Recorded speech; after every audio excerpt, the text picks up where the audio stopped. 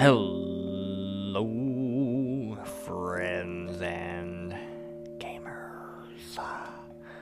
Today, we dive into today's Game Gush, where I explore the mystery behind the gunk. Like so many other great titles, I had the glory of trying this one out through Xbox Game Pass. The Indie Treasure was my last video game played for the year 2021, and what a great game to finish on before I start the new year of gaming. So, what exactly is the gunk?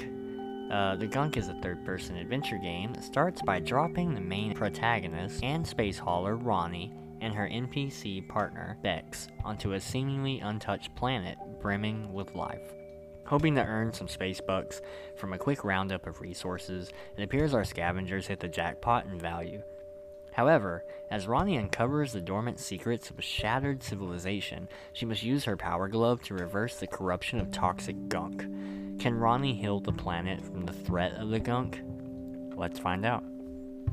Spoilers ahead, by the way, so you've been warned. The gunk is oddly satisfying, and I'll get to why that is in a moment.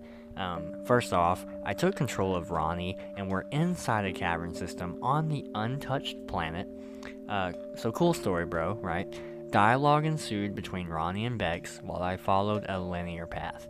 Luminescent spores lit up a wall at a dead end. Aw, how nice and vibrant purple they were. They lit up the whole wall. It was gorgeous.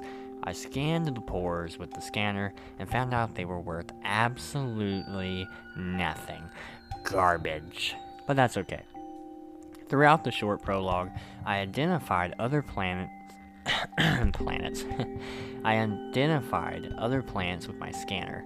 There were materials available to gather like organic fruit, plant fibers, and metals. Nothing out of the ordinary like similar exploration games.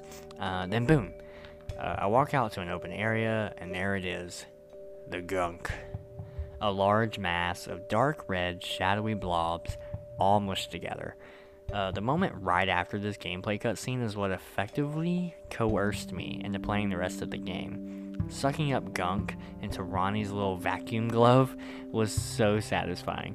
It's like Power Washing Simulator or any of those videos where you just can't help yourself. You sit there, you watch it, and you just go, this is nice. Yeah, I mentioned her vacuum glove.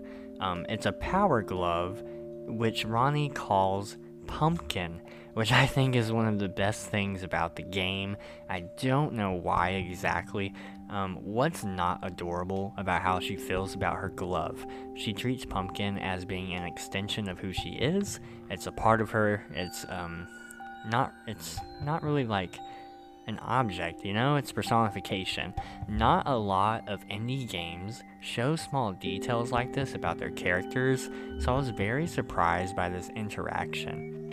It's nice because you feel like you're playing Ronnie and Pumpkin, not just Ronnie. You feel like you're the glove in itself as well because of the interaction. It fit really well together. So moving on to the nature and the gunk of the game. The planet has a strange aura of beauty. The surroundings are not necessarily beautiful, and that is important because the gunk is supposed to ruin that aspect of a beautiful environment. Vibrant greens and yellows outline the fauna. Later on, alien structures and ruins are weaved into the foliage and grassland. On the other hand, the toxic gunk has saturated the color right out of the ground. What once was an area of life has now dried up completely into a soft, barren wasteland. Honestly, restoring nature back to its true purpose just feels rewarding in and of itself. By the end of the game, we learn that there's an important alien known as the Gardener. The Gardener was a scientist who had good intentions to save his race, but lived long enough to become the villain.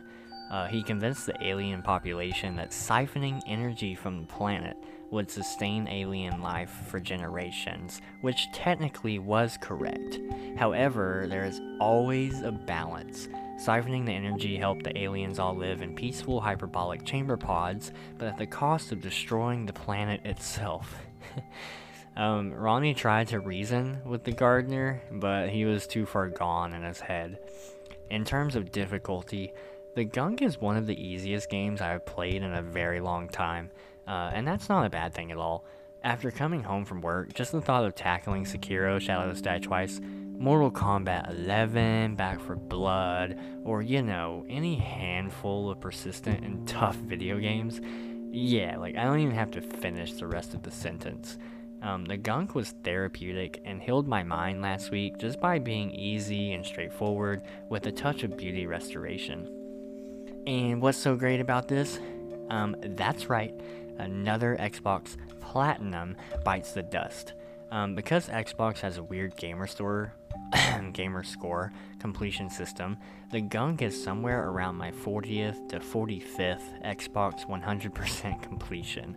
Only 6 hours and 39 minutes wrapped up this completion, and none of the achievements were even a chore. Short, sweet, and simple. Honestly, the gunk was just really nice to end the year on, and I'm glad I got a chance to play it and have a little feel-good story in the end to bring about the new year.